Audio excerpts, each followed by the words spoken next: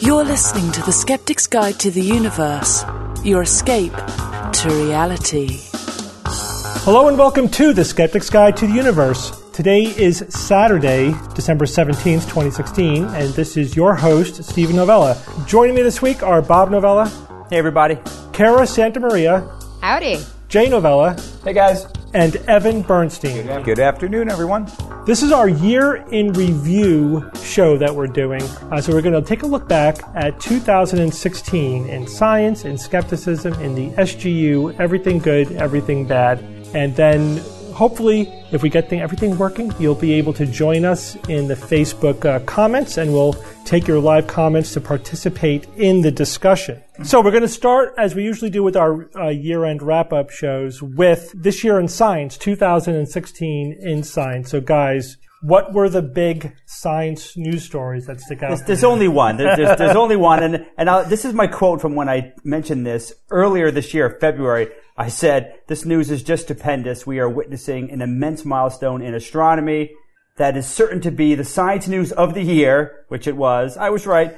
If not the decade, and is almost a complete no-brainer for a Nobel Prize. Yep. Yeah. And that's the gravitational wave discovery, which was and actually the detection was at the end of 2015, but it wasn't announced until February of the following year, earlier this year, and it was incredible. It's the birth of a new type of astronomy, gravitational wave astronomy. A new field. And with it, we'll be able to, it's opening up a whole new window that no other field of astronomy can provide for us. And also, the other cool thing is, and that really wasn't talked about that much, is that it was also probably one of the most direct confirmations of a black hole ever. Even all the solid evidence we had for a black hole, this was probably the most direct because the discovery of the gravitational waves was two black holes that had collided. Right. It seemed like it was about as good as example as we could have possibly hoped for. Oh my God. And of course there was that distinctive chirp that you've probably seen online of the squiggly line of the actual chirp that was predicted, which was this iconic image of the black holes kind of in their death throes kind of merging. And then beyond that, there was also something called the ring down, which was another distinctive element of the gravitational waves that was theorized to happen as the new black hole kind of assumes its new spherical shape. It had this distinctive ring down kind of pattern of gravitational waves that was also detected. I mean, it's just like exactly what you would expect. And this is the follow-up to a false alarm. Oh my God! Previously, where they thought they detected gravity waves, and that they didn't. It's gravity waves, right? Not gravitational waves. Gravitational waves. Yeah. Gravity waves. But a gravitational wave is a type of gravity wave, so I mean, sort of. Bob, maybe you can tell me if I'm wrong, but from what I understand, a gravity wave is basically a fluid dynamics term. So it's anything, whether it's water or air, anytime that you see a ripple through a fluid. So if you drop a rock into a pond and it makes those ripples, that's a gravity wave. So a type of gravitational wave is very specifically what we're talking about, black holes colliding, sending a ripple in kind of space-time that we can then measure from these detectors that are far apart. But I do think maybe you could say a gravitational wave is a type of gravity wave, but not the other way around. I'm not sure. I don't know. I'm not sure if you can, but especially in this context, do not call this a gravity wave because you will be called out on it. So one more technical term to keep straight. My God. You know what? You say that, but I just did an interview in Austin with Brian Greene, Michio Kaku, and Jim Gates. They don't know three shit. Preeminent string theorists. Yeah, and they were calling them gravity waves. Really? And it's just lazy. Intermittently. That always reminds me, like whenever we get to the jargony discussion of gravity versus gravitational, we did a bit, this is like 10 years ago, on hieroglyphs, right? Egyptian hieroglyphs. Yes. And we got an email from somebody like, excuse me, I'm an expert, and this is called hieroglyphic writing, not hieroglyphs.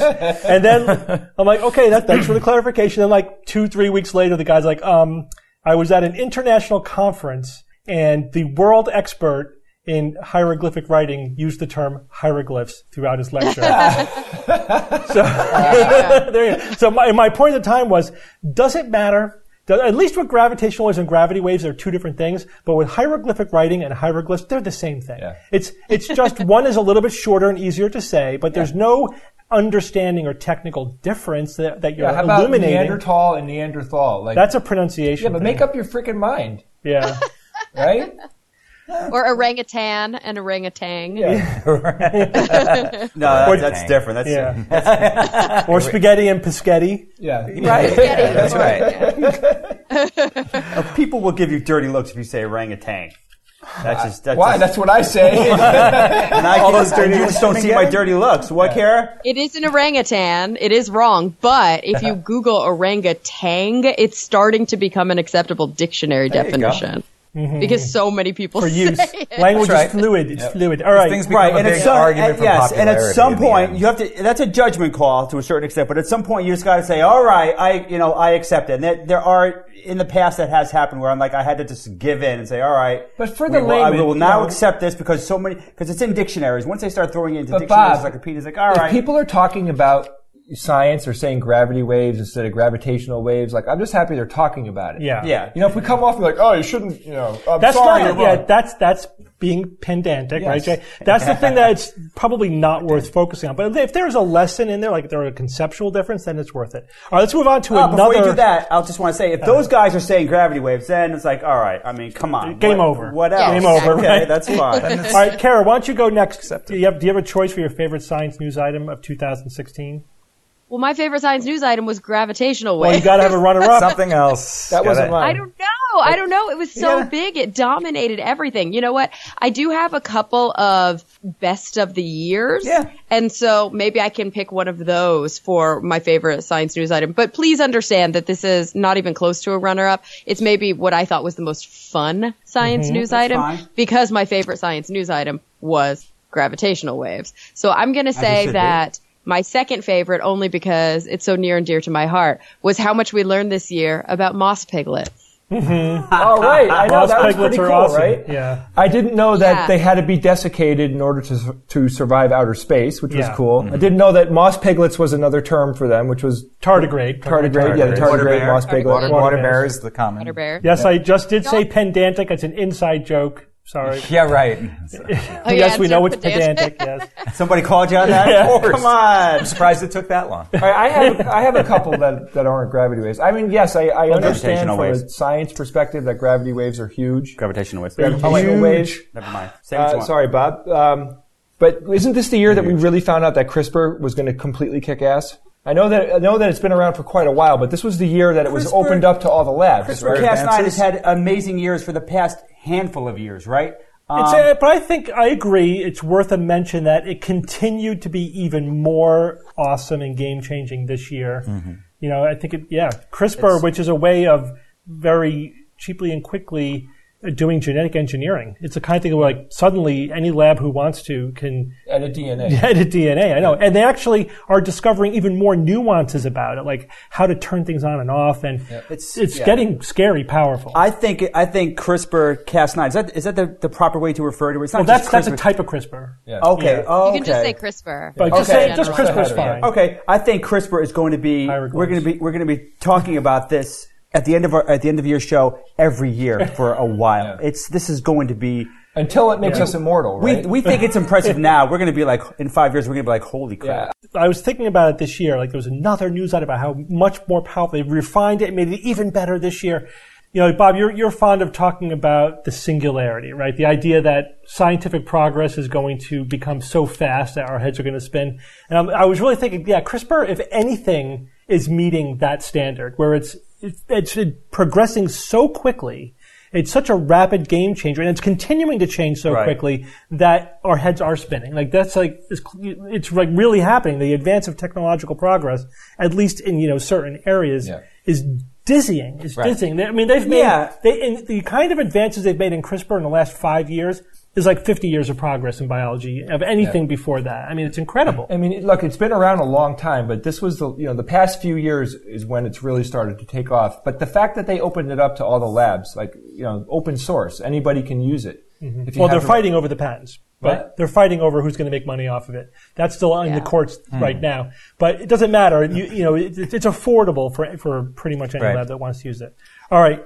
I'll name one, and then we'll keep going. So I think the possible discovery of another planet always needs to be on the list. Yep. Planet 9. It's not confirmed yet. I lost interest after the first 1,000, but go ahead. No, in our own solar system. Yeah, Bob. Oh, yeah. No, this is in our own. This is not cool. exoplanet. Not exoplanet. All right. A planet. Even though the Proxima B story. So would you big, call too. this a rogue planet? A rogue? No, it's not a rogue planet. No, okay. Rogue planets are planets that are not tied to a star? Tied to a star, yeah. They're not But wait, gravitational. is this like the one that is super far out? Or Yeah. is it on the other yeah. side of the sun and Yeah. we'll never Oh, see it's it? out No, there. it's just really far out. It's Very. out in the Kuiper Belt.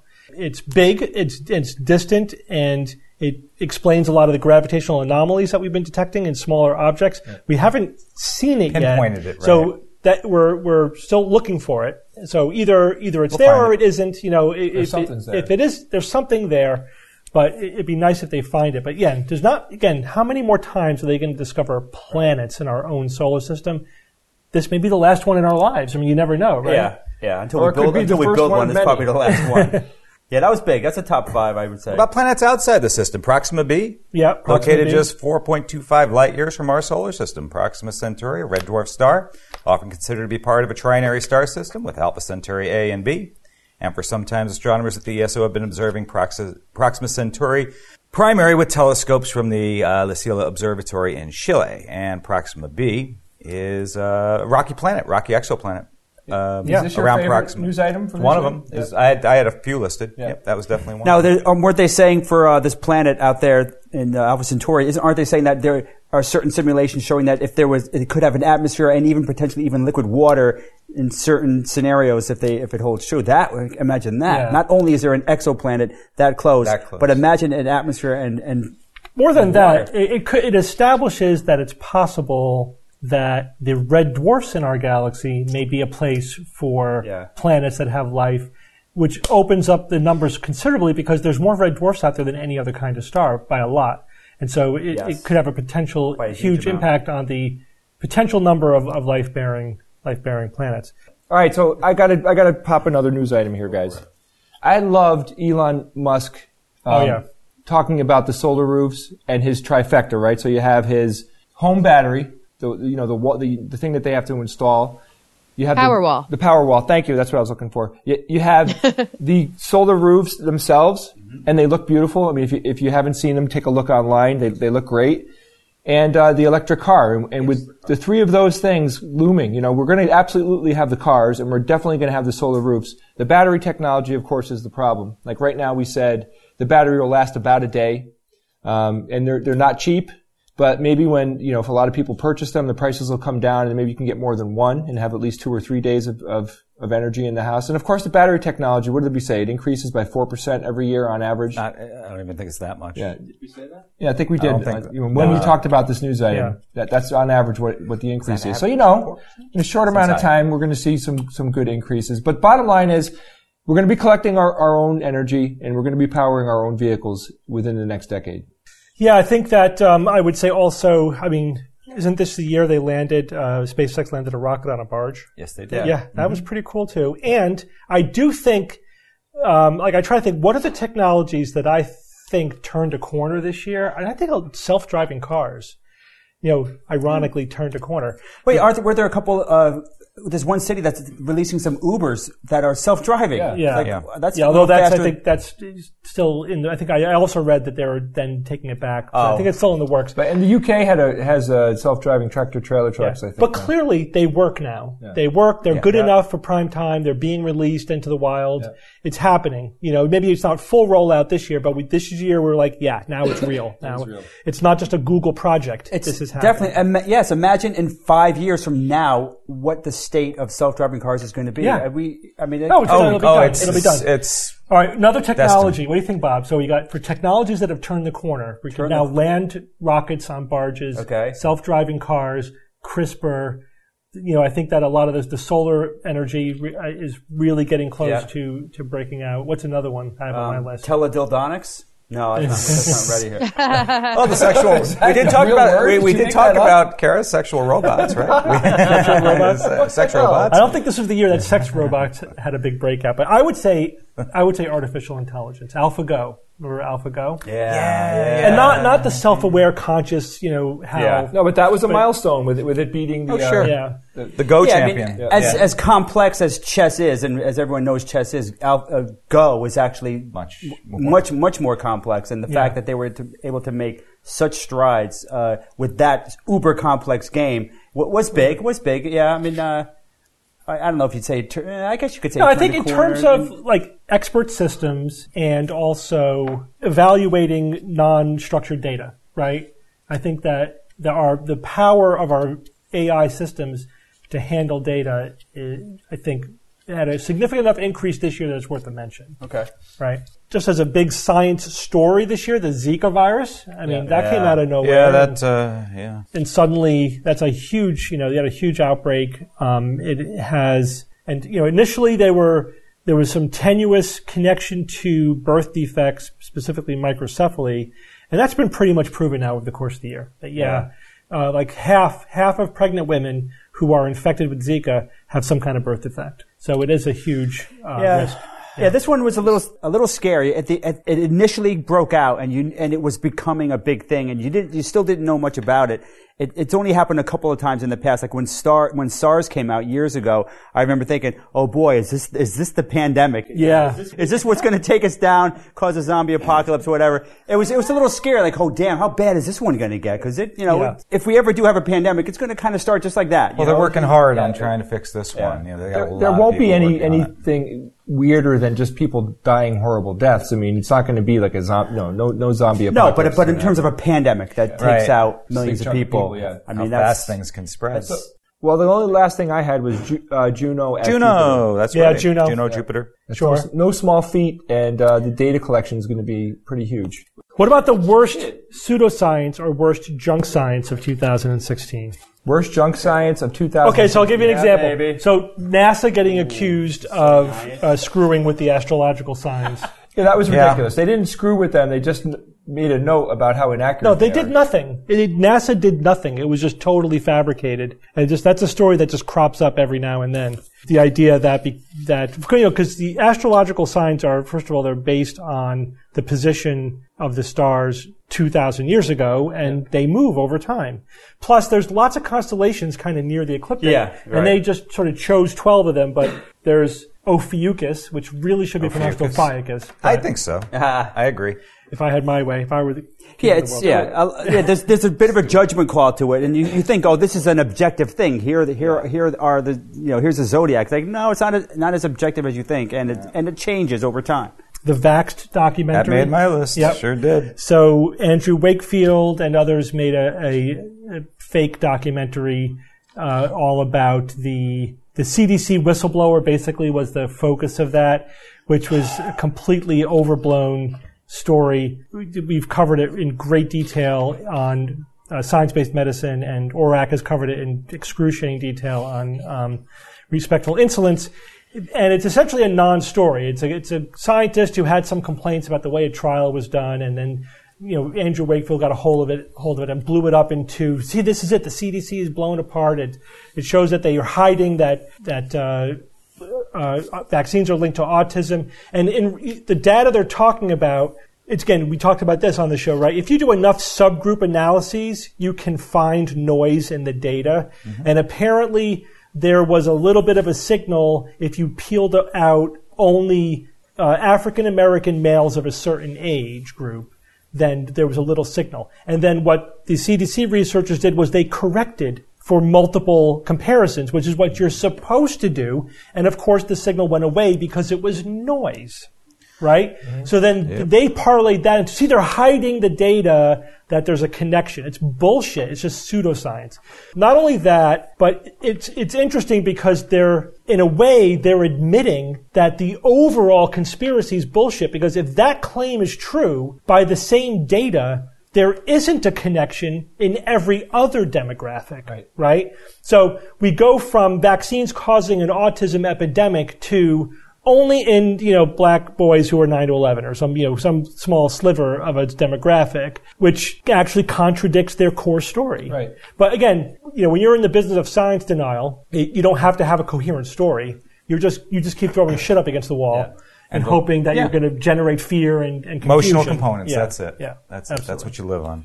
What else? How about Michigan House of Representatives looking to license naturopaths, as well as Massachusetts Senate, which did vote to license naturopaths. Yeah, unfortunately, that's a story every single year. Yeah. There's a constant battle for licensing naturopaths. It's coming. Well, it's happening. It's slowly, it's slowly ratcheting forward. And we keep fighting back, and we could win 100 times, but you lose once and it ratchets forward. So that's unfortunate situation. What I know, it's not really pseudoscience. It's not even bad science per se, but it's a big mistake in science that I think could have implications for years to come. And that was the big study about the bug in the fMRI software that could be invalidating thousands of imaging studies that we've read about. That was a big news item this year. Yeah, no, absolutely. Disconcerting. And that could be really problematic for years to come, because a lot of times in science, we base what we know off of previous studies. And then, of course, that body of knowledge builds and builds the more times that things are replicated. But if everybody was using the same software when they were replicating these studies, we might have multiple invalid replication studies as well. So yeah, we have to see how that plays out. They're still sort of investigating the implications of that. There was a bug in the software that if you used it a certain way, you could sort of eke out a signal from data that was otherwise negative, which is was a lot of people's baseline assumption about fMRI anyway, that it's very easy to use it in such a way that you can, there's a lot of noise, and if you're willing to accept a very slim signal to noise ratio, you could get a signal out of almost anything. And that led to, of course, the dead salmon study, the dead fish, where they this is about 5 years ago now, something like that, where they were able to show brain activity in a dead salmon, by eking out a little sliver of signal in just basically background noise, just as a demonstration of how tricky this technology is. My baseline assumption is that about half or more fMRI studies that I see are bullshit. Unless I see rock solid methodology, good signal to noise ratio, good replication, I don't even think it's worth attention. No, and then you partner that with how small the sample sizes are in most of these studies. Yeah, right. There's so much anomaly. You see these beautiful pictures, you don't realize that's a summation of multiple individuals. Like you're summating each person, and then you're summating the 6 or 8 or 10 people they had in the study, and to pull that little signal out. And then they color code it so it looks like, oh, this part of the brain's lighting up. Yeah. That's not what's actually happening in any one brain at any one time. That's it's fabrication. Yeah, 6 or 8 or 10 people. Like, the most people I think I've ever seen in an fMRI study is around 20-25. That's hard. An incredibly expensive study to undertake. It's much more common that a full study is like 10 people, which is a crazy low N. I've just some more votes on the list here. So, quote from Jill Stein: "We should not be subjecting kids' brains to that," meaning Wi-Fi. "We make guinea pigs out of the whole population, and then we discover how many die." She's talking about Wi-Fi. Wi-Fi poisoning, right? But Wi-Fi has been around now for 15, 20, I can't even remember Probably now. upwards of 30 years. If it was doing anything bad, it would have shown up by now. It would have been measurable. Yeah. And but you're right. But of course, the people say, yeah, but there's so much of this and that. The Alzheimer's is going up, and people but that's because people are. Are there these dying cases all the where time. students in these schools, they're having all these physical reactions and things? What else could it be other than the Wi-Fi? Yeah. Well, there's that. There's the fake outbreaks. There's the fake outbreaks, essentially right, psychological outbreaks. Yeah. But then there's also just panic. blaming whatever, just the background noise of life. For pick your boogeyman, right? Wi-Fi or vaccines. Mom and Dad taught me not to pick my boogie. Yeah. Good one. But you haven't learned that lesson yet. But we'll keep Only in the car. You could pick your nose when you're in the car. That's the rule. Yeah. When you think no one's looking at you. That's okay. All right. So Johnson & Johnson was fined $70.1 million, a jury award against them for talcum powder allegedly causing ovarian cancer on very, very weak evidence, I would say. That's the science behind that. Not that you can rule it out, but it was like that was a very slender evidence for such a big award. But all right, guys. Cupping at the Olympics? Oh, yes, cupping. I was saving that for kind of a Jackass of the Year kind of thing. Okay. But that's definitely I had that saved for later, too. And we can come back to it. And then the U.S. spent $1.4 billion on abstinence education in Africa. $1.4 billion on something which demonstrably does not work. Basically flushed $1.4 billion down a toilet. How does anybody convince the person that decides yes or no to that question? What do you have to say to convince them that we need to spend $1.4 billion? So $1,400 million. On what evidence did they base it? Show me the studies where ideology. abstinent. Right, it's of ideology, course. yeah. But you got to be able to point, be able You to know tie what it I to can do with that something. money? So we're going to do best and worst of 2016. We have some votes from our listeners. We'll take your votes live. Of course, we wouldn't do as much interaction as best and possible. worst what? Of everything, of 2016. So Science or we already did our favorite science, but we'll talk about like best SGU quotes, best SGU moments. Let's start with I want to that. know what the listeners say. I'll throw out one. Yeah. This is a recent moment that just was organic, and I thoroughly enjoyed. It was the I whole thought you were going to say orgasmic, but the technobabble stuff. I thought was yeah, hilarious. that got a vote. Right? Okay, Got a few fantastic. I mean, because I threw some technobabble for once in my superheroes of science, and one or two people identified it. We talked about the turbo encabulator, and then the best part, Steve, Evan, and Kara came up with their own little technobabble little pieces, and it was hilarious and very well done. It was just so much fun. That was a fun bit. It was a fun bit. And we got like fans who wrote in and gave us their own technobabble, examples. which That's was really cool. the beautiful thing about it. You take your specialty, whatever your job is, whatever you know well, you can technobabble the hell out of that thing. Yeah, right. Yeah. Yeah, that's true. I had a I had a favorite moment this year, or one of them. Mm-hmm. When we were doing our live show, I think we were maybe at Nexus, and I got to do my What's the Word that week was the names of different groups of animals. Yeah. Oh, It was so much fun That to was a lot of research fun. and so much fun to share. Yep. Some of those words are just so, quirky and interesting. Yeah. This is kind of behind the scenes fun. I had the most fun recording our Star Trek and Harry Potter promos. It was so much. We were just laughing our asses off the entire time. It was so much fun, and we got such a wonderful response. And we're going to do a lot more promotions like that. That was just hilarious. So some people might not know, but we decided instead of just saying on the show, hey, would you like to become an SGU member and talk about it? We thought we would, anytime we would ask or talk about a promo or becoming a member rather, we would make something fun out of it. So we came up with a huge list of all these different things that we could do. And one of them was, we put ourselves on the bridge of the Enterprise, and Steve was like Captain Kirk, and we were all crew members on there. The second one we did was a Harry Potter promo where Steve was Snape teaching us in the potions class, but we turned it into skepticism and science class.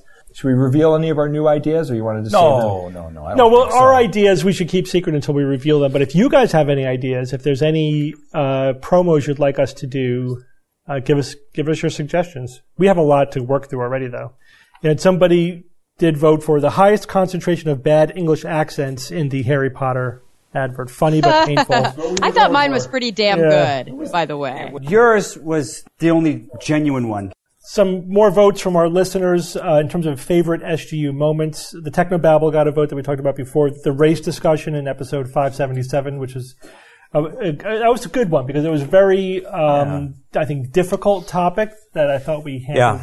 Pretty well. We got a lot of good feedback about that. We had a long email, basically just saying that they want to vote for Kara as being the MVP for 2016. A lot of people wrote in just to say that they loved your addition to the SGU team. This was the first full year. That's right. Of Kara on the SGU. Because it was. Last year was so a half fun. year. Yeah. So this will be the first time that we get to look at those predictions. Because I didn't get to make predictions last year. Yeah, that's right. So we'll have your full year with the team. That's It's been a blast. Steve, a couple more favorite moments for me. One of my favorite interviews was with good friend Michael Whalen. That was an incredible. Even though we had to record it twice because we had some technical snafu. It happens every now and then. That happens like once every 3 or 4 years at this point. But that was a wonderful interview. Michael's such a fantastic guy. And the other thing that I really enjoyed was kind of an eye opener. Back last January, we talked about the viability of conspiracies because somebody looked at conspiracies mathematically, and we talked about what makes it. What it did for me was it was the perfect way to distinguish a grand conspiracy and a run-of-the-mill conspiracy because conspiracies clearly happen. There have been conspiracies in the past. It's not you can't say that all conspiracies are baloney because the evidence is there. But for the grand conspiracies to exist, it's basically all about how many people are involved. So if you look at the moon hoax or JFK, and you look at the amount of people that would be required to maintain this conspiracy, once you start getting into the hundreds and thousands of people that would have to know about it, then the viability of that grand conspiracy shrinks down to weeks or even days. And which is a great argument against these grand conspiracies, because there's just no way it would survive for years or decades, which they would have to, like the moon hoax. I mean, it's just ridiculous. Yeah, because that comes up every time we talk about grand conspiracies. Someone says, "Oh, but conspiracies really happen. Yes. They're real." It's like, not grand conspiracies, not the kind of conspiracies that take hundreds, thousands of people, multiple countries, multiple administrations, multiple organizations, the media, Congress. I mean, how big does it get? You talk about like 9/11, for example. It's like, well, wouldn't the media have figured out by now that there's a cover-up? Well, they're in on it. Well, wouldn't the Democrats have called out the Republicans? Well, they're all part of the same big world government. I mean, the conspiracy just has to keep getting bigger and bigger in order to make it, in order to answer all these objections. So it gets to the point where it's everyone except the people that believe in the grand. There's everyone but me. Like the flat Earth cover-up, that they fake the idea that the Earth is round, and that everybody that's ever flown any kind of spacecraft or an airplane would have to be in on it. Chemtrails, like one of the all-time dumbest things to believe in. Chemtrails actually is a grand conspiracy because it would take hundreds of thousands of people to keep their mouths shut. And at this point, if it's been going on for 2 decades, there's no way that one person wouldn't have come forward and said, "I was the guy putting the chemicals into the planes," or "I was the guy that was on the food truck and I saw this sketchy stuff going on." Yeah, one of the things you don't hear very often is that for these grand conspiracies, the appeal of somebody breaking that news to the world is huge. I mean, that would be a major win for that person. Like, I'm the one that broke this conspiracy. But no, everyone stays in line and nobody breaks the silence. There would be a Snowden, right? I mean, the CIA couldn't keep a secret like that. Right. Are we ready to move on to skeptical wins and skeptical heroes? Sure. For 2016? Yes. All right. Who wants to start? Well, I said it before, the homeopathy takedown by the FTC. That's a big one for me for this year. That was huge. It really gave you hope that some of these ridiculous pseudosciences, and come on, homeopathy is that lowest hanging apple, finally is getting the serious treatment that it needed to get. 20 years ago it should have. Yeah. But finally they're like, all right, you're not allowed to be safe anymore. And you really got to just get with modern day. So essentially, the Federal Trade Commission, who's been reviewing their regulation of homeopathy over the last year, decided that homeopathic products, not the practice of homeopathic medicine, but homeopathic products can't make claims that aren't backed by adequate science. What a shock. Imagine the idea that they have to have science to back up their therapeutic claims. Right. But of course, decades ago. The homeopathy can't defend any of their claims because it's water, it's magic water. The FTC gets my skeptical hero for the year for that. Yep. But also remember at the beginning of the year, they took on Lumosity and the whole brain training industry. Luminosity. Yeah, so they started out the year with a good win. They ended it with an even bigger win. And the FTC they got their shit together, I gotta say. They're really doing a great job of enforcing their mandate, which is protecting the public from fraudulent claims. It's that simple. These are fraudulent claims. If you say that this homeopathic magical potion will be of any benefit to your cold, that's wrong. It's demonstrably wrong. Not only can it not possibly work, we know that it doesn't work. They've had 200 years to show that it works, and they can't. 200 years! There have been multiple reviews of hundreds of studies, and when you look at all the evidence, it's consistent, overwhelmingly, demonstrably consistent with zero effect. Yep. Homeopathy does no better than placebo for anything. And all they have to do is just acknowledge that very clearly scientifically demonstrated reality and do their job. And they said, yep, okay, we're going to start doing our actual job. Now, the FDA is still reviewing homeopathy. They haven't made a decision we're waiting, so we don't know if 2017 they can either be our skeptical hero or our skeptical jackass, depending on what they decide. Yeah. We'll see. Of course, and I think we might be getting to this a little bit later, the administration change may affect both of these organizations. Right. We may have this victory snatched away from us. We will see. Interestingly, the American Society of Homeopaths, or some American organization of homeopaths, sent an angry letter to the FTC complaining about their decision on homeopathy, and it's laughable. It's ironic in that everything they say is completely wrong. So there is evidence for it, and there is, it's like, no, sorry. It's complete nonsense from beginning to end. They asked the FTC to apologize to them. Like, no, how about suck it?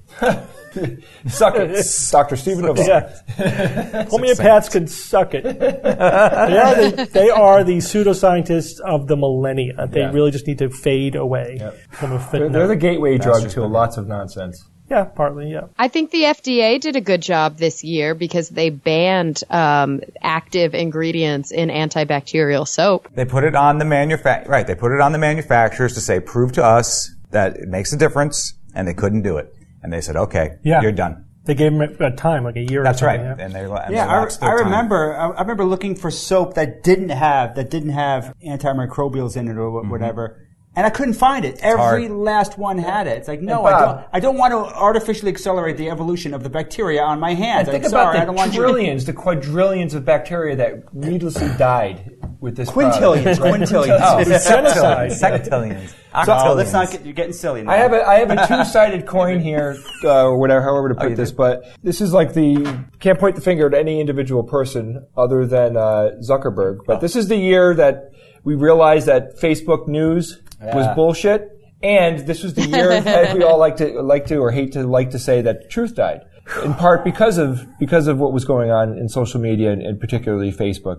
I think I don't know who to point the exact finger at, because you can't even say Zuckerberg. Like, I doubt he specifically chose it. It's just the algorithms that run social media tend to keep us in in a bubble of only. Well, they're based on popularity, essentially. By if it's popular, it spreads more. But it needs to be a little bit more nuanced, and it is more nuanced than that. But did you guys hear? This is an item we haven't talked about yet on the show. We could talk about it now since you bring it up. And that is Zuckerberg's decision to change Facebook's algorithm. He did. And essentially what Facebook is going to do now is use third-party organizations like Snopes and PolitiFact and FactCheck and I think they said ABC News to check the factualness of news items. The truthiness. And label fake news as fake and to demote it in their feed. Right. So, which I think is a fantastic idea. I hope it works. It's risky. I hope it works. I'm not convinced it's going to work yet. We really have to see it play out. But I think what they're doing is a nice idea. It is. I think it's a great idea, and I think the way they're handling it, from what I know, I think is a decent way to handle it. Because of course it's a little scary when you have a third party who would basically rate these news items and news sites. And it'd be easy to get your bias in there. But Steve, isn't it true? But what they're really doing is they're getting the real low-hanging fruit. Yeah. The stuff that everybody would agree. Not everybody. Well, but every reasonable person. Any reasonable person. Okay, that's the standard. A reasonable person. Yeah. Like Hillary Clinton is a reptile. The stuff's like, This is the Obama birther thing. Not true. That would qualify. We heard that Hillary Clinton was part of a sex ring. Yeah. Remember that? That was very recent. Was that Pizzagate? Was that Pizzagate? Yeah. Pizzagate. Not just a sex ring, like a child sex ring. It's like, really, what's your evidence for that? Yeah, right. Like the Pope endorsed Donald Trump, right? That's the one that gets used. Right. So it's like, that's demonstrably false. It should not be spread as real news. Right. And, there's no reason Facebook is under no obligation to promote stuff and spread it when they can easily determine that it's false. And of course, what's funny is that a lot of people from the right, like the hard right, the right wing, are complaining about this bitterly. It's like, really, why are you guys so especially worried about this? I don't know. They shouldn't be. Well, they claim, this is just the liberals are going to use this in order to promote their liberal agenda. But it's just so knee-jerk. You could say that about any quality control, any attempt to impose any kind of editorial quality control. And of course, they want the Wild West, right? Yeah. Oh, sure, yeah. If you're trying to spread misinformation, you don't want quality control. Of course. And somebody here, Robert, is saying that it won't be specifically labeled as fake. He says that it would be labeled as disputed by a third party, which is fine. Which is a fair way to label it. But also, the other thing is, some people liken this to censorship. They're not censoring anything. They're not scrubbing it from your website. It's that, their platform can decide how to meet the needs of its users, right? They're saying, you want to be fed news in your feed. We're going to feed you the news that you want.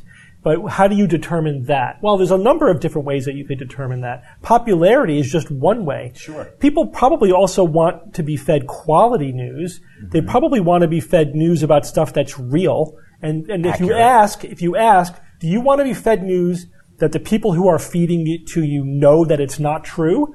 Wouldn't most people say no? I don't want to be fed fake stuff that people are feeding me knowingly that it's fake. So that's all Facebook is doing. It's saying, hey, if we know shit is fake, we're not going to promote it in our feed. That's fine. That's not censorship. That's them, adding a little bit of editorial quality to their algorithm, which is fine. Yeah, I mean, imagine if we talked about fake news as it were real, just to get people listening to our show. I mean, like we could do that if we wanted to, but we could also not do it if we don't want to. Yeah, we're not censoring. It's not just fake news. We have it's editorial sensational news, or it's sensationalizing real news, and that's actually, I think, almost a bigger problem. Or I don't know if you can even calculate it, but it's a huge problem on the internet. It's just the sensationalizing of regular news items that don't need to be embellished. That catchy headlines. Misleading imagery that goes along with it. There are huge outlets on Facebook that do it to science news. Well, everyone, we have to take a quick break from our live show to talk about our sponsor this week. We have a new sponsor, Blue Apron. So this is a company that has a meal prepared, except it's not cooked, and they ship you the ingredients to your door, and it makes it really, really easy to have a home-cooked meal. It's like you went shopping and you only got the ingredients and the amount of the ingredients that you need to make that specific meal. I think this is a fantastic idea. Yeah, it really helps people cook at home. It's cheaper than going out to a restaurant. You get, gourmet recipes, just the right amount of ingredients delivered right to your home. It's very convenient, and it makes a lot of sense for busy families who still want to have a nice home-cooked meal. And also, Blue Apron can be delivered to 99% of the continental U.S. Some of the featured upcoming meals they have a spicy shrimp and Korean rice cakes with cabbage and furikake. Is that how you pronounce that? Hey, watch out. Pork chops and garlic piccata with scallion rice and spinach, mushroom and chipotle pepper enchiladas with lime sour cream. So this is not your standard meatloaf. And the cost is less than $10 per person for an awesome home-cooked meal versus, restaurant. I mean, McDonald's can cost $10. You get to choose from a variety of new recipes each week, or you could let Blue Apron's culinary team surprise you. You can customize your recipes each week based on your preferences. Blue Apron has several delivery options, so you can choose the delivery option that fits your needs. And there's no weekly commitment. So check out this week's menu and get your first 3 meals for free with free shipping by going to blueapron.com/SGU. That's blueapron.com/SGU. All right, guys, let's get back to our live show. All right, we got this from one of our listeners in terms of Skeptical Hero of the Year, so I'm just going to read it. Michael Marshall of the Merseyside Skeptics Society and the Good Thinking Society deserves a tip of the hat. In the very least, he's been doing fantastic skeptical work for many years, including his podcast, Skeptics with a K and Be Reasonable, and it seems like it only ramped up in intensity since joining the Good Thinking Society. Primarily, I think his work in calling attention to homeopathy funding through the National Health Service deserves the most attention.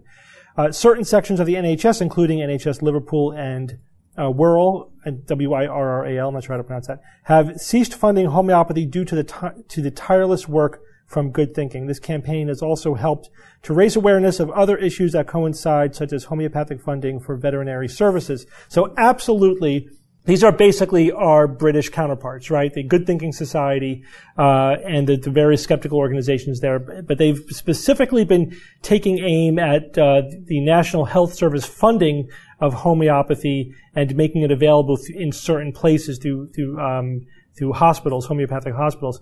And they've been doing a great job of systematically shutting it down. The government shouldn't be paying for pseudoscience, demonstrable pseudoscience.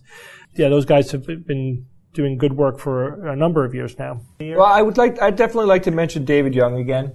Yeah, David Young. David is Hong Kong Skeptics. Yeah, a skeptic in Hong Kong who essentially started a skeptical movement, the modern skeptical movement in Hong Kong, and has done a fantastic job over the past few years rallying and creating skeptically, drinking skeptically, and a lot of events like that, bringing in speakers and starting skepticism in a country that just is very anti-science and anti-truth. He had a huge uphill battle. Yeah. So thank you, David, for doing such a fantastic job. And unfortunately, David is suffering right now. He has ALS, right? Yeah, ALS. Yeah. And it's very hard for him to deal with, but he's still staying active and still doing what he's got to do. I'll throw one out as well for our international skeptics out there. Ishil and Unate, we know them as our friends who are the Turkish skeptics. They run this Turkish skeptical website, Yalanasavar. That's Yalanasavar. You guys can look that up.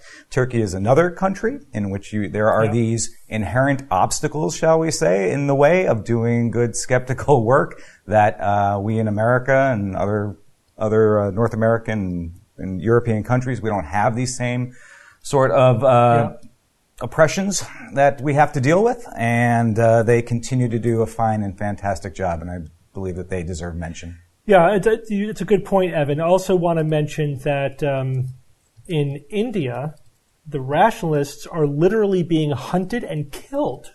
Yeah. Now, we deal with a lot here, but no one is hunting and hacking us up with machetes. Right. So obviously, some have had to flee the country, for their lives, which is horrible. I mean, there are literally roving bands of people who are attacking rationalists in India because for blasphemy or whatever they think their crime is. And just 5 or 6 people have been murdered in the last few years just because, they're atheists or rationalists. Yeah, I mean, look at what happened to Sonal. Sonal, had to flee. Yeah, we've talked to Sonal a few times on the show. My more sublime moments. I kind of think that we're engaged in a struggle within human civilization, for the soul of humanity. We are actually trying to push the ball forward a little bit in terms of appreciation for science and critical thinking and rationality.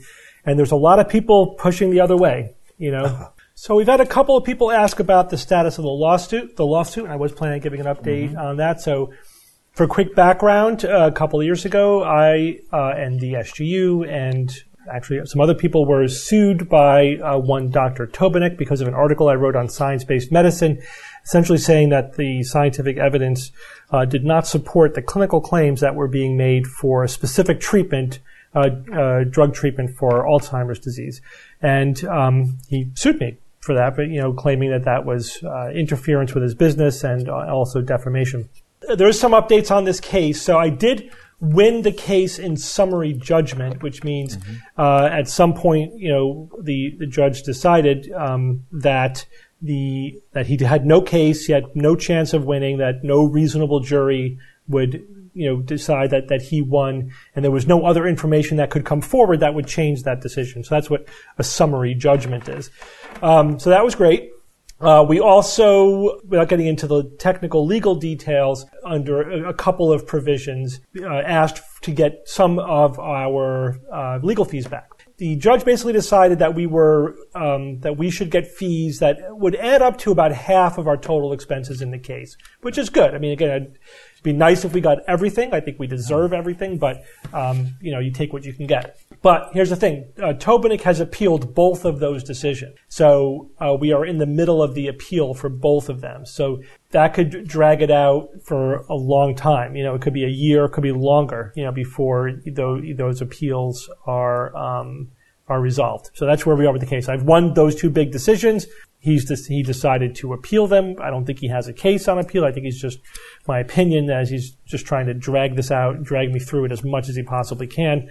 But, so it could be another year or 2, who knows, before this is totally resolved. But it's at least going well, in terms of the judge's decision so far. All right, Jackass of the Year. Well, maybe. Yeah. Let me preface this. So, this show is about science and critical thinking and skepticism. We're not a political show. We don't talk about purely political topics, but of course, there's a lot of politics involved with the institutions of science. And we will talk about any issue, whether it's social or religious or political or whatever, if there is a critical thinking or scientific angle. That's basically our editorial policy. We don't begrudge other people to do whatever they want to do. That's what we do. However, there's one person this year that we all agreed was really the only person by a long shot that we could award Skeptical Jackass of the Year. This is somebody who, first of all, is anti-vaccine. They've been anti-vaccine for about 10 years, as far as I could tell on the record. They've been corrected publicly about this many times, but they've chosen not to listen to scientists, not to listen to experts. They still promote the idea, not just believe, but they promote the idea publicly that the monster shot or the too many vaccines too soon is causing autism, causing problems. This is somebody who is also global warming denier. They think that global warming is a Chinese hoax. Again, doesn't I think that one gave it away right now. Yeah, I think everyone knows who we're talking about. They doesn't listen to scientists, doesn't listen to experts. They think that, it's a big conspiracy. This is someone who has decidedly been, has not really cared about saying things that are true or accurate or factual. They will just lie. And when they're called on to lie, they'll go, nope, that's not, I'm going to, as Adam Savage says, I reject your reality and substitute my own. That's basically his day to day, right? That's what he does. Yeah. What else? He appears to buy into pretty much any conspiracy theory that is floated on InfoWars by Alex Jones. I mean, literally, even Alex Jones is like, hey, I say something, and then 2 days later, he's tweeting it, But he won't believe the CIA. Yeah, the CIA can't be trusted. Alex Jones, though, he has the inside track to the truth. So he believes in the dumbest conspiracy theories over the intelligence community. Okay, obviously I'm talking about Donald Trump. The president-elect? The president-elect. Now, clearly, this is not about right, left, Democrat, Republican. We're not a bunch of liberals up here kvetching about Trump. It's not about that. Honestly, it's not true. We're talking about Trump because of his utter disdain for the truth.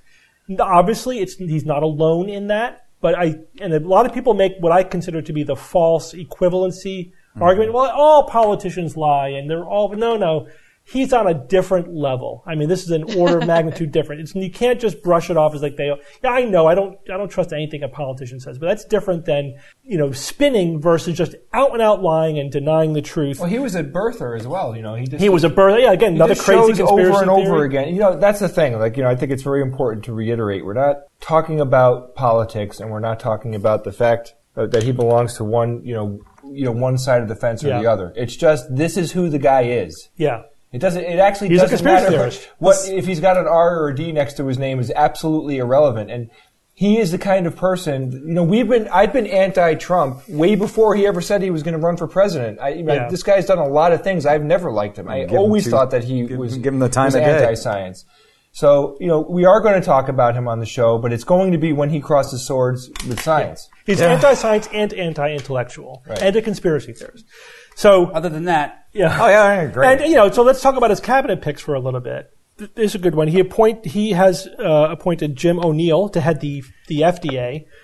O'Neill has said we should reform the FDA so there is approving drugs after their sponsors have demonstrated safety, and let people start using them at their own risk, but not much risk of safety. Let's prove efficacy after they have been legalized. So basically, he thinks that Trump put in charge of the FDA, or is pointing to be put in charge of the FDA, someone who doesn't think the FDA should be testing drugs to see if they work or not. Let the free market decide if they work. That's ridiculous. It's also, we know that doesn't work. It's not like we have to guess about what would happen. That's the point. We know that doesn't work. We have the supplement industry to tell us what happens when you don't require evidence for efficacy. You get flooded with crap that doesn't work. That's what happens. The free market doesn't sort it out because, as an individual, like if you take a medicine that decreases your heart attack risk by 20%, how do you know? You don't know that anecdotally. You can't tell. It takes really rigorous, careful science to know if statistically if something has efficacy or not. He really said that? Are you sure? Yeah, it's bad. Yes. It's bad. Oh. Well, come on. He's putting in charge of the FDA somebody who doesn't believe in the mission of the FDA. Putting in charge of the energy department, somebody who thinks that we should shut down the energy department. That's putting the in theme. charge of the EPA somebody who does not believe in global warming. So this is the pattern that we're seeing on these scientific the EPA issues. guy actually has been suing the EPA, right? Yeah, suing the EPA. I don't understand. I just don't understand that decision at all. Now, I know some people think that this is all anti-regulation. So there are people on the right who think the great, the government overreaches and they're going to pull it back. This overreach of there's too much regulation. Again, I get that. I understand that politically, ideologically, that there's that position, but I don't think that's what Trump is doing. I think that these appointments are largely reflect the fact that he's anti-science, anti-intellectual. He's just, doesn't know. Yeah, he's at the very least, you have to conclude that he is not taking the consensus opinion of scientists or experts into consideration. He's ignoring them on these issues. And of course, we want whoever the president is and the people that work for the president, we want those people to be science-minded. We want them to be literate in science and understand. Yeah. And at a time when education is paramount, science education is paramount. When we were at TAM, God, what are we going back, 4 or 5 years now, and Neil deGrasse Tyson was talking, and he was showing if the primary, the countries in the world that are leading in education as an example, right? If they were balloons, and they would, inflate if they're having high education and deflate if they have low education. The United States was tiny. You look at China and you look at the UK and there's other areas in Europe and the countries are huge in what they're doing about education. And the United States is smaller now than it was 20 years ago. We're on the decline. Our education standards are going down. The amount of people getting educated per capita is going down. Higher education. Right, quality education. Right.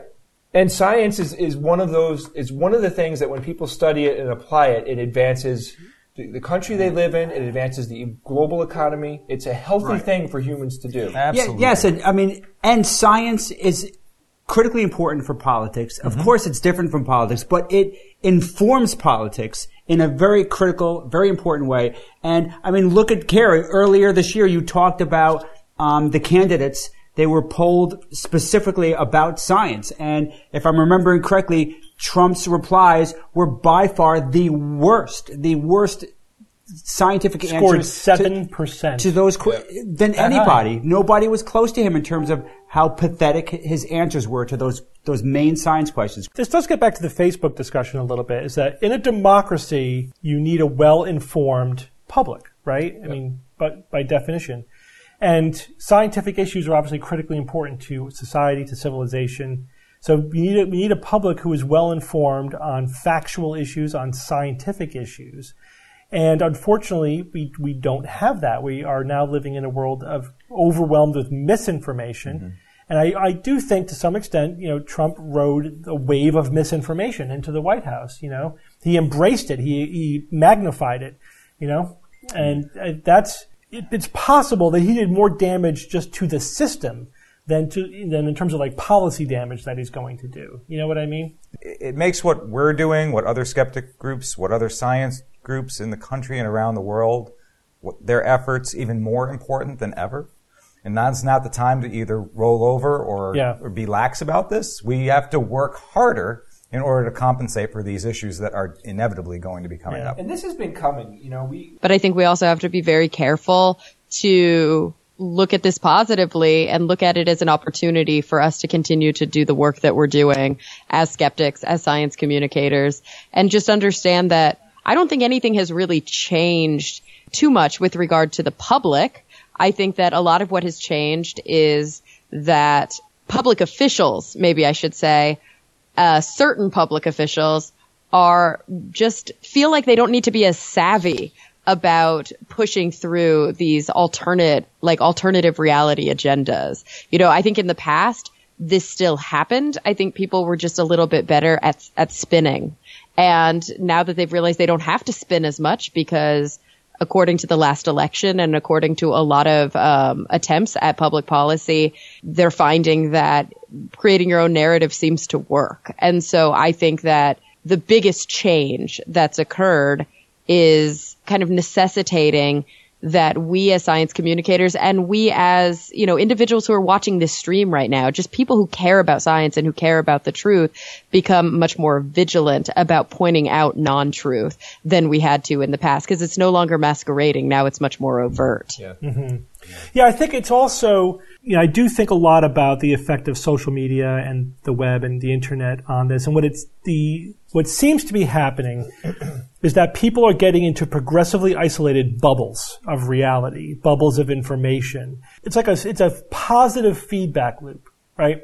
If you watch a news program that has a certain extreme political editorial policy, then that becomes your truth. And then when you hear other opinions, well, those guys that disagree with you, that's fake news, right? Those guys are lying. They're not telling the whole story. And so then you get even more isolated in your bubble because that's the only one that's telling the truth. And then, of course, you just drift farther and farther apart.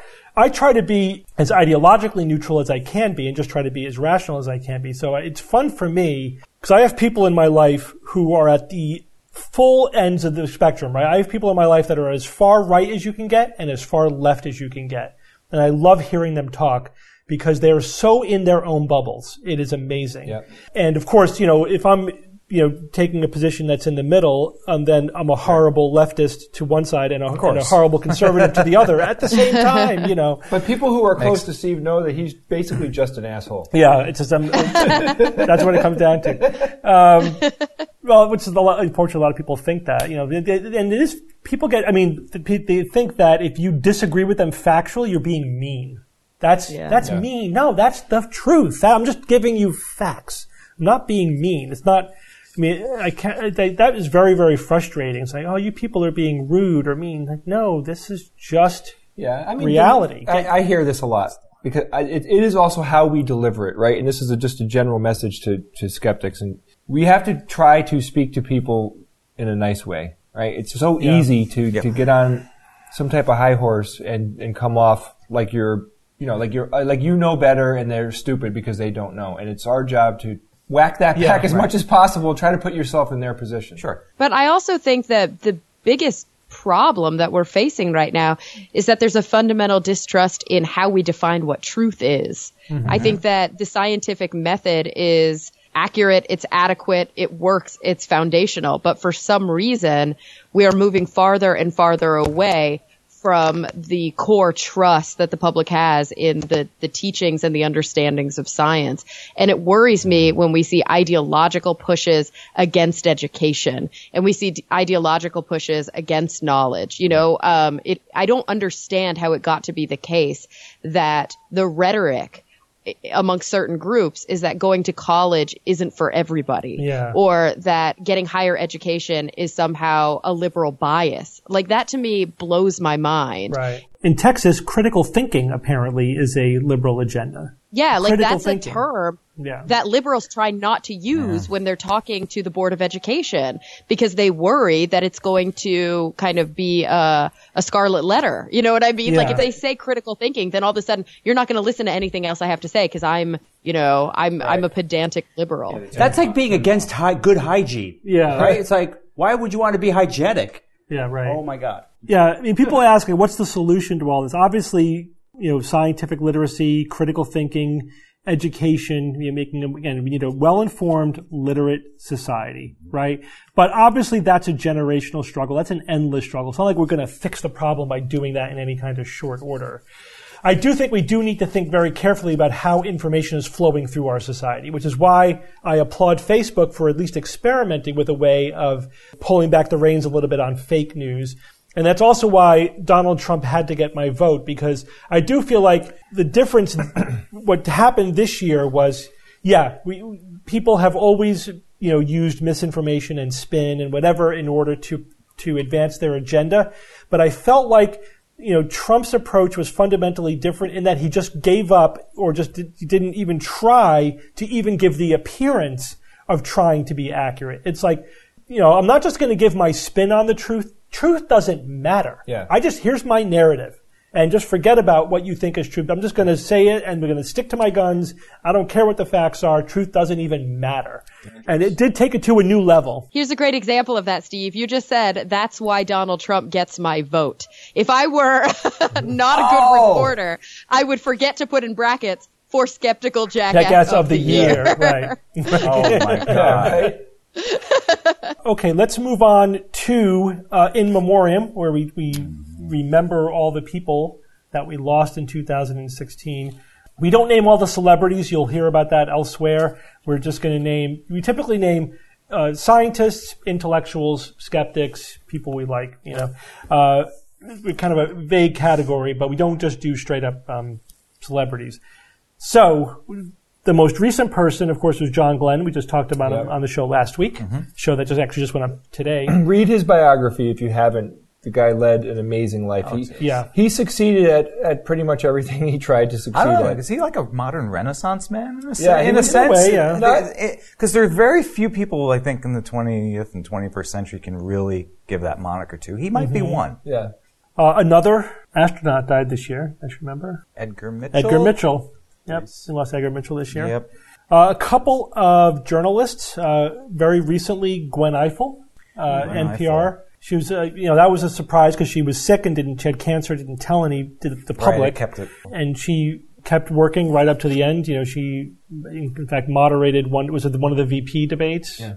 So, and she's, a trailblazer as a female journalist. Also just somebody that I watched a lot because she did a great job, very, very high quality. Standard on PBS, yeah. Morley Safer. Morley Safer. Died this year as well. Yeah. One that's, the one actor I want to mention is Gene Wilder, only because he's, was in so many movies that were very, I think, close to us when we were younger. Definitely our generation. Yeah, just for our generation. Medium, but Blazing Saddles, Young Frankenstein, Willy Wonka. The Producers. Yeah. Yeah. Willy Wonka was, though, I think. I think his role in Willy Wonka was his signature role. And the remake was just terrible in my opinion because partly because it just failed in comparison to Gene Wilder. If you're going to do a remake, he it has nailed to be, that character. Be better than the original. Yeah, it was like that. That movie didn't need to be remade. If you're going to remake it, you got to really think carefully about how you're going to move on from Gene Wilder's performance because it was so good. Yeah, right. And it just failed. It failed in my opinion. But agreed. Kenny Baker, you guys know who Kenny Baker is? R2D2. R2D2. Yeah. He's that guy, anybody that was on all of those sets, Star Wars 4, 5, and 6, I do believe he was involved in the first, in 1, 2, and 3 as well. Right? And then he was on 7. Yeah. Yep. He was also one of the Time Bandits. Yeah, he was. Was he the one that says 4'1"? No, he's not the one who says 4. No, he's not the one who says 4'1". But that movie. Another actor was Alan Rickman. Snape. Oh my God, Alan Rickman. Yeah, he was great in everything he did. I know, he was just an awesome actor. The first time I saw him was in with Robin Hood. No. Yes, Robin Hood was one of them. Movie? With Ben Affleck. McClane. Yeah. Die Hard. Die Hard. Yes. I remember he was awesome. Absolutely loving him in that movie. He played such a powerful villain. Yes. He was good. Unforgettable villain. He was fantastic. Shoot the glass. And I feel like, the key to playing a villain is it can't be a one-trick pony. A villain can't be a mustache twister. A villain has to have real things going on. And he conveyed that in that character so well. He also was awesome in Galaxy Quest, by the way. Yes, Galaxy Quest, he was very good. Yeah, Dr. Heimlich, the guy. Dr. Heimlich, yes. Very recently. We talked about him earlier this year because there was a story where a woman in a nursing home was choking, and this 90-something-year-old fellow resident did the Heimlich maneuver on her and saved her life, and it was Dr. Heimlich. It's like 9-year-old doctor. Wait, he died. Wait. The Heimlich maneuver was performed on Heimlich, or he performed it? That's what I thought I read. Right. So it was the first time he actually did his own. It was the first time he did it. What was that joke? My maneuver saved you. Who did this? The me maneuver. I did the me maneuver. When they were saying the fact that it's called a maneuver is really funny. It's a maneuver. That would be awesome to have a maneuver named after you, no matter what kind of maneuver. Bruce Lee must have a maneuver, right? Some type of maneuver because of all the stuff he did. But he got to do it. He got to do it before he died. Yeah. Awesome. And he just passed just a few hours ago at 96 years old. Good for him. Just a few hours ago. Yeah. Gee. I mean, good for him for what he did for humanity. 96. That's a nice 96 run. is a great age. I think anyone would sign up for 96. A lot of our listeners I'll take that, David As Bowie. we say, that's a good run, but David Bowie's a good mention. I don't know if David Bowie was And science-minded or, Prince. or skeptical. Like I don't think Prince was, but that's just my gut talking. We're not- But it's always, this is where I tread very carefully into finding out real details about famous people that I happen to like. Because I guess don't what? wanna They're going know. to disappoint you. Yes, That's I right. don't You will wanna be know most of disappointed the more time. often, I think, than not. When it comes to science, at least. Yeah. Muhammad Ali. Muhammad Ali, yes. Which, I think, we don't talk a lot about sports stars on the SGU, but I think I mentioned at the time, the thing about Muhammad Ali is that, like, he became famous for being a heavyweight, boxing champion in a way that no one else ever will after him. You know what I mean? Yeah. He transcended the sport. Yeah, he transcended it. It's like Harry Houdini to magic. There's never going to be another Harry. Right. Bruce Lee to kung fu. Right. Muhammad Ali to boxing. Yeah, you reached that sort of legendary status. Right. At one point, he was the most recognizable person on the planet. On the planet. That's an achievement. Yeah, that's an that's achievement. Yeah, but Absolutely. from the an athletic background to do that. I mean, he was thought of as a philosopher too. I mean, he said a lot of profound things. Objector. Yeah, right? he was sent in for political maneuvering as well, like to help with convince people of things. I read his biography. I don't remember all the details now, but very very interesting guy. On the surface, he was just a boxer, but when you do a deep dive, he got involved in a lot of things. Parkinson. What are you reading, Steve? So it's a joke. Like you want to live so long that when you die, nobody asks how. Right, yeah. Good point. Awesome. I love it. Yeah, I good love point. it. It's like, he was 96. He died of being 96. Okay. Cause of death, age. Or they just put your age in there. Cause of death, 96. Cause of death, century. All right, a couple more. Ray Tomlinson. This is an obscure one now. Invented email. Whoa. Yes. Basically the modern, what we now use as email, the format and everything. He basically came up with that. So think about that. That's a forgotten superhero science. Yeah, Yeah. it is. You should do that one. that But, one the down. Email. I Email. love zooming out and going, somebody was sitting there and said, wow, we're connecting these computers like through these networks that can talk to each other. We need some type of system where you can send people messages. And email came out of that thinking. And that's profound because, today email is like one of the primary ways to send information from one person to another. But not as much as it used to be, though. Remember, emails were it, but Yeah. now Oh, gosh, it's yes. texting. I mean, texting. Yeah, but you Email use it still for has a different role. things. It definitely still has a role, but it's not. Still has a role. It's not I mean, at email the is apex completely of what critical. what it It's used to critical. We be. text each other more Yes. nonsense-based stuff. Email is more formal, and you can send documentation. And you can do more Sure, with it. I agree, but it's not the go-to communication device it used to be. I used to hate texting. Did you Texting guys took a hate chunk texting? of that away. I still hate texting. didn't see the allure when 10, 12 years ago. I It was sounds like really? you're saying I hate Texans. No, texting. Texting. I have a funny story. So We got love that for a second. Texans. We love Texans. Marvin I love you Minsky. too, baby. Oh yeah, that sucked. That was Yeah. that was a big one for the skeptical movement. I would consider the father of artificial intelligence. Yeah. in We many met ways. him. Yes. So You met And him. I ran into him at the urinal in a bathroom once. Is he okay? I'll say no more. and then last on the list is Robert Todd Carroll from the Skeptics Dictionary, which I Oh, still yeah. use. I use Great it every resource. week. I go every week Great to that. resource. Yeah. Excellent resource. To that resource. Thank goodness for him. It's time for Science or Fiction.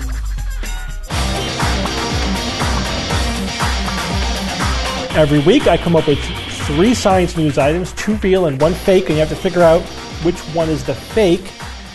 Before we go to the items that I have selected for this week, we're going to talk about your statistics for the year. Oh shit!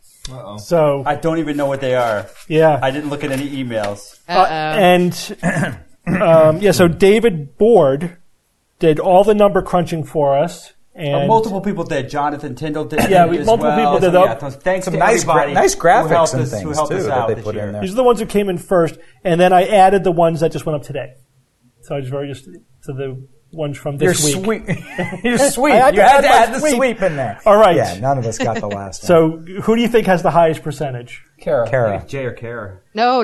I think I was really bad this year. I do, because I only played twice and I won them both. Yay. So I'm 100%. That doesn't count. That's right. Thank you. Yeah. All right, not including me. So Kara does indeed have the highest percentage. Congratulations, All right. Kara. You're Kara. awesome. 63.8% Hi. out of 47 games, 30 wins, 17 losses. No, in the 60s is good. It's really good. Yes, That's good. This is good. I'm so happy. Yeah, good for you, asshole. Very good. Who is second? Who is second this year? I'd say maybe Jay. I think that would be Evan, Jay. you've had by far your best year. Yeah, job, man. Oh my God, yeah. I knew I was having a good year. I didn't know how good. 63.0%. So That's just a a damn hair fine. behind Kara. One win behind Kara. Kara. Wow. Kara, high five me up there. Yeah. Yeah, all right. And then Jay at 60.8%. I beat Bob? Cracked 60. Awesome. 2 years in a Wait, row. I'm last. 28 wins, 18 losses. And then Oh, God. pulling up the rear for the first time in 12 years is Bob at 52%. That's the lowest you've ever had, Bob. 52%, 27 wins, 24 losses. Bob, you ever heard of the law of averages? We knew you were having a bad year. I didn't know. These two jamokes beat me. Holy crap. Thanks a lot, First Bob. time. You know, why don't you say, hey, good job, Kara, good job, Evan. Good job, guys. That's good work, Jay. I'll get you next year. Guys, congratulations. You guys did well. You know what? I got to tell you, you know what I love after we've been doing this coming up on 12 years. This spring will be 12 years. We all still, and Kara, I know you've only been in a year, but you fit right in with this. We are actually a little bit competitive with each other during this segment, and I always appreciate that because we care about our ability to discern what the truth is, right? That's the exercise here, is to try to I'm going to use everything that I know and try to figure out what's true and what's not true here. That's pretty cool. Mm-hmm. That we still care. You know, we didn't get bored of it yet. No, gosh no. I also think this is a good example of like why we need data and statistics, because based on emotion, I assumed that my percentage was like 25%. It's such a bummer when you lose, and I feel like I lose week after week after week. So it's nice to actually see the statistics. So one of the people on Facebook said there was a year that I, Jay, did worse than Chance. Oh yeah. That's my low bar. If I do worse than Chance, I know something's wrong. If I beat Chance, okay, I can live with that. So I swept you guys 6 times through the year. You swept me 9 times. Yeah, Ooh. we really did kick your ass awesome. this year. Yeah, right. No, recall I think the several overall sweeps. averages were higher this year than in previous years. Yeah. What I do on the year in review show is I pull 3 science or news items from over the year. So I'm going to test your memory of items that we covered previously. This gets harder every year. And I may have flipped them. I may have turned a science into a fiction. So just remembering it may not be enough. You may not remember if it was science or fiction. Okay, here we go. Yep. Item number 1. A 2015 review of life cycle assessments of electric vehicles shows that overall they increase greenhouse gas emissions compared to gasoline vehicles. Item number 2, scientists have developed tiny robots that can attach themselves to immobile sperm and swim them to the egg so they can participate in fertilization. And item number 3, this goes back to LIGO, which we talked about earlier. Astronomers now claim that LIGO's 2 black holes, which collided, generating the gravitational waves, were likely both formed within the same star. Did you hear all those, Kara? Yeah, I heard them. Okay. Do you want to go first? The entire life cycle of an electric vehicle actually puts off more greenhouse gases than a traditional gas vehicle. So that would be the battery, making the battery, making the battery, all of the stuff that goes into producing one. Since there's no like used EVs, well, there are, but they're only a few years old. And this now. is a 2015 study, so obviously, and that's when the data, was from. Yeah, and so part of that seems like there could be truth to that because it depends on where they're produced. Living in California, I know that most of our energy is, maybe not most of it, but less of it's from coal than in some other parts of the country. So driving my EV here might actually be less intense than somewhere else in the country. But on the aggregate, all of the EVs that are produced are probably still using a lot of coal power to produce them. Okay, the next one was that tiny robots could be attached to sperm to help fertilize an egg. Is that correct? It helps swim it to the egg. Yeah, to help swim it to an egg. I could see doing that. Sperm are really small, but we've got nanobots, so I could see that being somewhat reasonable, especially motility seems to be a real issue with fertility. So being able to get that sperm to the egg when otherwise it's viable, I think would be a cool thing. And then the final one, which I've now completely forgotten, what was that? Astronomers now claim that LIGO's two black holes which collided were likely both formed within the same star. Yeah, see, this one's getting me now because I don't know how reasonable that is. Two black holes. I mean, I usually assume that a star collapses, produces a black hole. These two black holes were far enough apart to be orbiting and then slowly collapse in on one another. So I would assume that would either have to be two separate stars, or if it could be from the same star, are there multiple events? Like, is it possible that a star would collapse and like blow off or like eject some of its matter and then that matter would collapse following? I'm not sure if I've ever heard of a situation in which one star makes two black holes. So obviously that's probably science. I'm hoping that the electric vehicle one is the fiction. I'm worried that this might be me using my kind of emotional judgment over my kind of intellectual judgment. So, gosh, only because I'm an EV advocate. And I do want to believe that it's better and doesn't put off. I don't know. I gotta say that that's the fiction because I don't know how making a lithium ion battery over the entire course of a vehicle could be less than all of the emissions that a vehicle puts off. So I'm going to say that the EV one is the fiction. Okay, Evan? Overall, the increased greenhouse gas emissions compared to gasoline vehicles. Yeah, this one, I don't recall though, Steve, if you reversed this one or if this is just an outright repeat of the one you did before. It was probably a reversal. But the other ones, the robots attaching themselves to immobile sperm and swimming to the egg. Yeah, tiny robots. We talked about that in lots of different contexts. And this one, sure, there's no problem there. Two black holes collided, both formed within the same star, I believe, also is the science. It's I think it has to be the vehicles one is going to be the fiction. Okay, Jay? All right, so the first one, now, does it say electric cars? All right, so the only thing I can think of is that right now we're not generating most of our electricity using solar panels, which means that our electricity is generated by burning coal, and that's bad. I could see that maybe it could be worse than gas vehicles if there's a loss of energy. Now, with full-blown electric economy, like Kara and I are huge fans of, this is obviously going to be the fiction, but let me move on because I'm not sure about that one.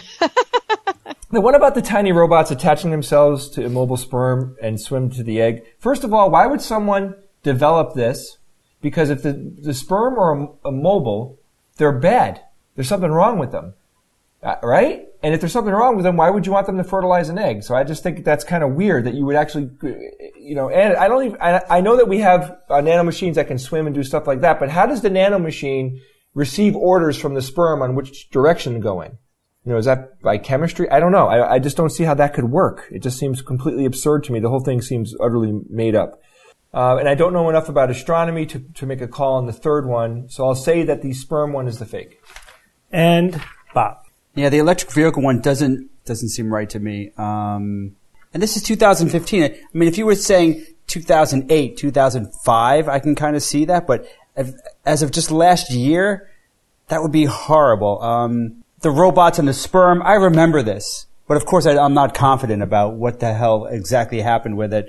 Like Kara said, it could be motility is the usual problem with fertility. So just because the little tail isn't whipping properly doesn't necessarily mean that the genes are bad. I hear you. But I just, from my understanding, again, this is all based on our guts, that an immobile sperm has something wrong with it. Yeah, and the question is it just how it moves, or is it actually the genetic package that it has as well? I don't know. I just don't remember what the deal was with that. But there was something about that. The two black holes, I kind of remember this, and I think I would have immediately objected to this. I don't know if it was potentially a certain type of star that was big enough, that was spinning fast enough, that could kind of break apart and form two black holes. I just haven't come across that scenario much at all in all of my astronomical readings, but I think I've got a memory of saying that was not I think I said it was false, and I think it might actually be true. I'm going to go with the electric vehicle and say that one is fiction. Jay went with the sperm. Everyone else went with the electric vehicles, which means you all agree that astronomers now claim that LIGO's two black holes which collided were likely both formed within the same star. You all think that one is science. I think I got you on this, guys, last time, but this one is science. Wow. Is it just the mass of the Yeah, star? so you're right. Rotation? It was a large star that was rotating so fast it basically separated into two globs, and then they both collapsed into separate black holes, which then spun around each other and collided. That's and awesome. Yeah. That's fantastic. So let's go. We'll just go back in reverse order. Scientists have developed tiny robots that can attach themselves to immobile sperm and swim them to the egg so they can participate in fertilization. Jay, you think this is the fiction? I used to, yeah. Everyone else thinks this one is science, and this one is Science. Science. It is science. Okay. So yeah, Bob is correct, Jay, in that. Just because the You don't sperm have to explain it. is I'm wrong. I get it. immobile doesn't mean that the DNA's bad, right? Okay. So that all means that a 2015 review of life cycle assessments of electric vehicles shows that overall they increase greenhouse gas emissions compared to gasoline vehicles. Is the fiction that was a science item that I flipped for this one? It was a flip. Okay. It was a Okay, flip, all right. and I That originally was read it. It was what I thought. that it showed it had less, greenhouse gas emissions. And the discussion at the time that we had, there's a lot of variables in there. It depends where you're getting electricity from, how efficient a gasoline car, how efficient an electric engine. But if you try to control for all those things, there's still a net gain in terms of reduction of greenhouse gases from electric vehicles. Hopefully that only gets better as the electric vehicles get more efficient. Obviously the battery technology has a lot to do with that, but so does where the electricity is coming from, right? If you're burning coal to make electricity to power your car, it's not as good. Not as advantageous. Yeah, that's a good point. But electric vehicles are just more efficient. They're, in terms of the miles per gallon equivalent, the electric vehicles are actually efficient. Oh, yeah. Am I wrong, though, in having read or remembering that I've read that the production is actually worse? Producing an electric car takes more greenhouse gas than producing a gas car. Yes, but the that's correct. lifetime balances that out. Yeah, so the only reason why it's even a question is because when you're producing a giant lithium-ion battery and then disposing of it, at the end of its life cycle, is where a lot of the negatives come in. And there's also other negatives in addition to the just carbon release. There's a lot of toxic stuff in there as well. So yeah, definitely if we had cheaper, better batteries, more efficient, et cetera, that would massively shift this equation. Evan, do you have a quote to close out the year? I will close out this episode with a quote. It's a quote actually we used before earlier in the year, but I liked it. It was the quote I used at our live Dragon Con show, which I don't know if you remember at the very tail end, we were like 10 minutes over. They were like basically getting the canes out to pull us off the stage. So I kind of had to rush through it. I felt it was rushed. I'm going to give it again, not so rushed this time. Good grief. If we can't laugh at ourselves and at one another in good spirit and without malice, then what fun can there be? If we must withhold all ribbing in the name of protecting everyone's feelings, then we truly are a toothless society. And that was said by George Takei, Sulu, the original Sulu himself. Oh my. Excellent. Thank you, Evan. Thanks. Thanks again to all of you for joining me this week. Thank you, Steve. Doctor. Thanks, Doc. Until next week and next year, this is your Skeptic's Guide to the Universe. The Skeptic's Guide to the Universe is produced by SGU Productions, dedicated to promoting science and critical thinking. For more information on this and other episodes, please visit our website at theskepticsguide.org, where you will find the show notes as well as links to our blogs, videos, online forum, and other content. You can send us feedback or questions to info@theskepticsguide.org. Also, please consider supporting the SGU by visiting the store page on our website, where you will find merchandise, premium content, and subscription information. Our listeners are what make SGU possible.